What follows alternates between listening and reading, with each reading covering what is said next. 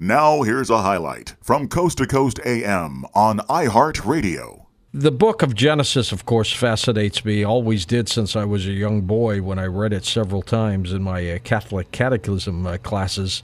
But explain to us your thoughts of what the fallen angels were. I think that the fallen angels, again, as outlined in the biblical narrative, were part of this rebellious faction that aligned itself with an angel who's variously called Satan, Lucifer, who quite literally wanted to dethrone and be God. In other words, replace Yahweh, the God of the Bible. Sounds like a coup d'etat, doesn't it? That's exactly what it is. I mean, if you couch it in political terms, that's exactly what it is. And I think doing that kind of helps us understand some of the mechanics of what's going on here, and just in some of the gravity, in fact, of what they chose to do.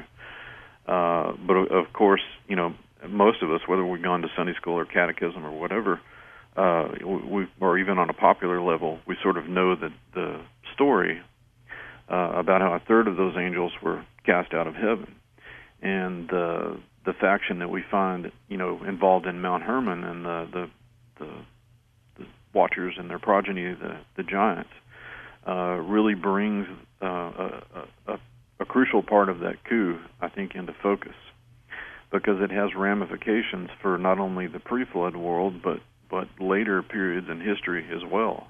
If we're to believe what Enoch tells us about the giants, then they're disembodied spirits were at least part of the demonic hierarchy. In fact, the same word usage that Enoch used, Enoch says unclean spirits, and the same kind of word is used for demonic spirit. In fact, all throughout the New Testament, from Matthew all the way to Revelation, there's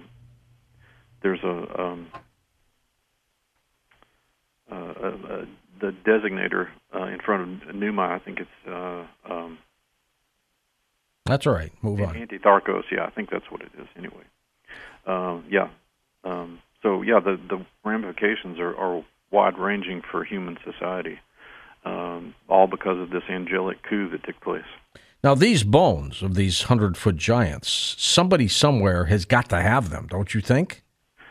That's a great question, George. If there are remnants of them, if they're fossilized or preserved through some sort of process that we're not familiar with, they may look like petrified trees or something like that. We don't know for sure. Another theory that I have is that they may not decompose in the same way that flora and fauna that are indigenous to Earth do. You have to remember we're dealing with a creature here, both pre-flood and to an extent post-flood, that has angelic pedigree, transdimensional pedigree, if you will. They may not even decompose the same way that we do. Well, that's a good point. Now, we talked earlier about giants in America. Tell us how widespread that might have been. Well, I think that the sort of the last ditch attempt by giants to physically destroy the bloodline of the Messiah seems to center around the old story of David and Goliath. Goliath was trying to. He was a giant, right? He was a giant, exactly, and about 9.5 feet tall, if we're to believe the records. But this was an attempt to destroy the bloodline of Jesus, because Jesus was related to David. He was in that bloodline. Would you say that the giants of that time, then, that era, that they were evil? Because it sounds like they were. I think that's part of the, if you look at it like an anthropologist does, there are elements of their culture. In other words, you can trace, like kinship and leadership and economy and funerary rites and things like that.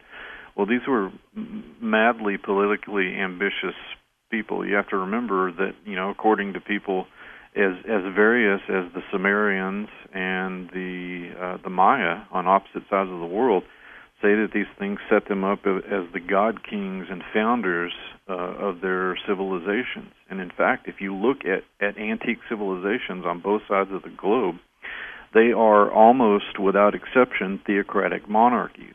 In other words, this is a mimicry of what had been set up. You have only to think of the pharaohs, who believed that they were gods on earth, or at least intermediaries of the gods on earth.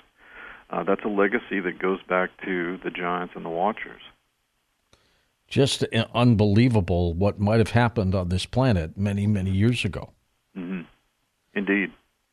What is happening today in terms of current investigations to get this story out? Well, there are. You have the good fortune of listening to a lot of that research firsthand. Yes. There are a lot of us who are actually doing work on that.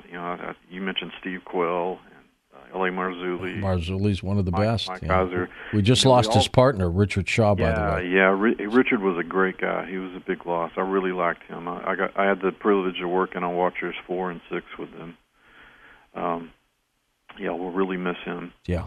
At any rate, we all bring different tools to the table. None of us has the complete picture. We've all got different, methods of approach and analysis and whatnot, but I think we all bring different things to the table. And so, the short answer to that is that there's fortunately a lot being done by some very qualified researchers these days, whether through the production of books or DVDs or, the occasional genetic testing,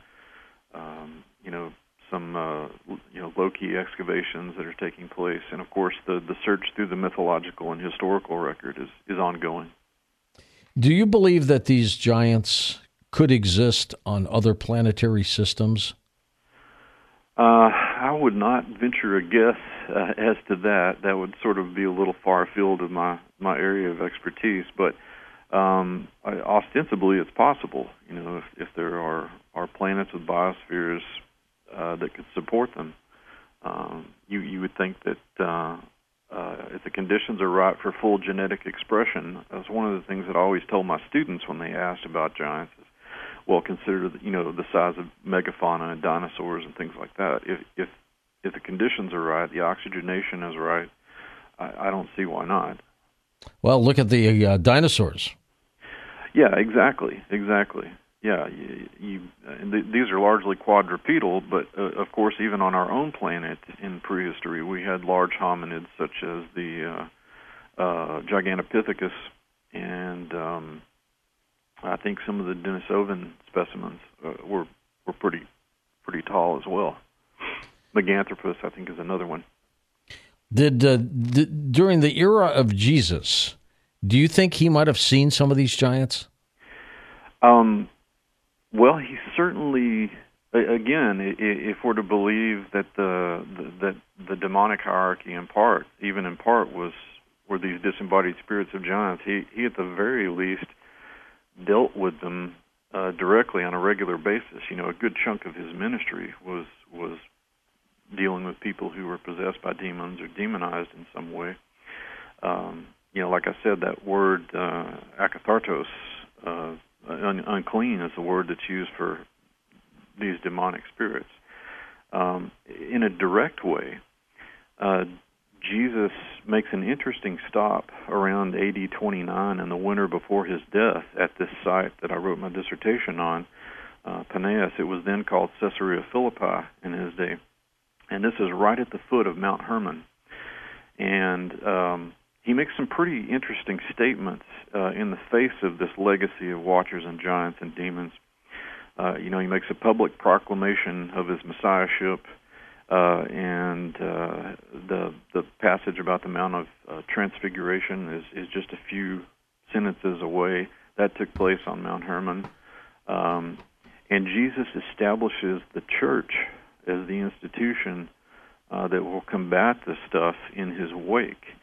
Now, the location here is pregnant with meaning, because to the west you have land allotted to the apostate tribe of Dan. To the east you have a kingdom that once belonged to a giant named Og of Bashan. The name had been Latinized to Britannia. And then you have Mount Hermon, ground zero, if you will, for the watchers and the giants.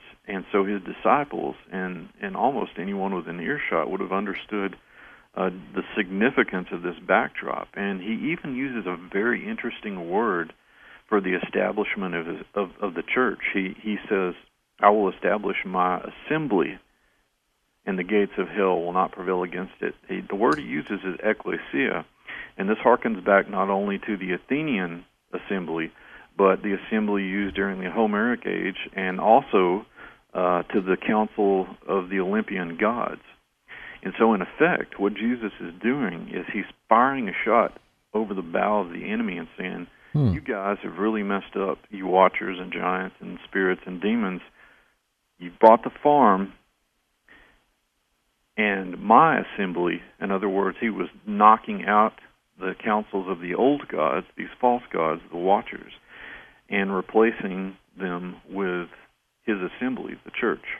Do you also believe, Judd, that the corroborating the giants would really point out that the Bible was accurate?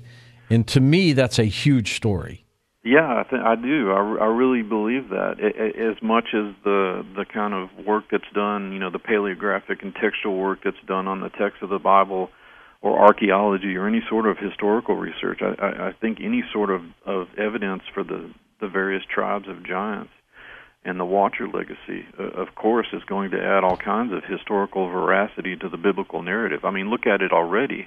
Archaeology, history, they bear out almost on a daily basis the historical veracity of the Bible, and certainly the smoking gun evidence for giants and watchers would certainly validate that, and I think that may have something to do with the suppression of that information that we were talking about earlier. As we had Neanderthals, Cro-Magnon, Homo sapiens, would you categorize the giants as a separate species? I think so, and that brings up an interesting point. One thing that we're kind of all doing, implicitly, those of us who study the Watchers and the giants, is we're sort of we implicitly work in a science of giantology, and yes, I think that's a valid question, and it's one that I'm actually dealing with now and trying to articulate a science of giantology. So yeah, whatever taxonomy we apply to these things, Homo gigantus or whatever, there could be different subspecies too. Like in the Americas, we might call them Americanus, or in Asia, Orientis, or something like that. I think we're dealing with if we want to classify it in the language of science, I think it has its own taxonomy. These are species that we're dealing with. What question of giant research would you love answered if you could get it answered? Oh, wow, George, I don't know if we have enough time. What question? Well, as I sort of wear the shoes of three different professions: archaeology, history, and anthropology. Right, but they all mend together, don't they? Mesh together? They do. They're very related. They overlap. I would really like to see a complete articulated skeleton of a giant not just the skeleton itself, but within the archaeological strata, archaeological context, that would lead us to believe that it was in fact one of the giants. Now we get bits and pieces of stuff like that, like I'm thinking of the Goliath shard that was excavated at Tel es Shafi, which was biblical Gath, Goliath's hometown, which bears the name Goliath. Now again, that's not exactly a smoking gun, but it's compelling evidence that there was a Goliath. Now if we had Goliath's remains with that, oh yeah, that would be huge. Defined, yeah, to answer your question, that's the kind of evidence that I think all of us in this game would really want. I mean, I would love to see the skull of a 100-foot giant. Well, I mean, my gosh. Yeah, you and me both. And do you think the features would look like us? Well, that's interesting too. The morphological question is there. I think insofar as that they were hominid, that they've got part of the human genome in them, I think that they would look like that. But I think you'd have to account, in terms of, you just have to account for so many things. the environment that they're in, the oxygenation of the atmosphere, the kind of nourishment, the calorie intake that they're getting, at an optimal level. Their musculature on their legs would probably be larger, depending on the pull of gravity. You have to factor in all of these sorts of things. My gosh, what did they eat? A whole cow?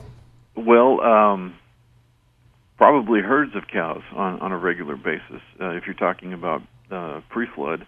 But again, you've got to remember that even the cows back then were bigger. The aurochs cow was huge, on orders of magnitude larger than what we're used to today.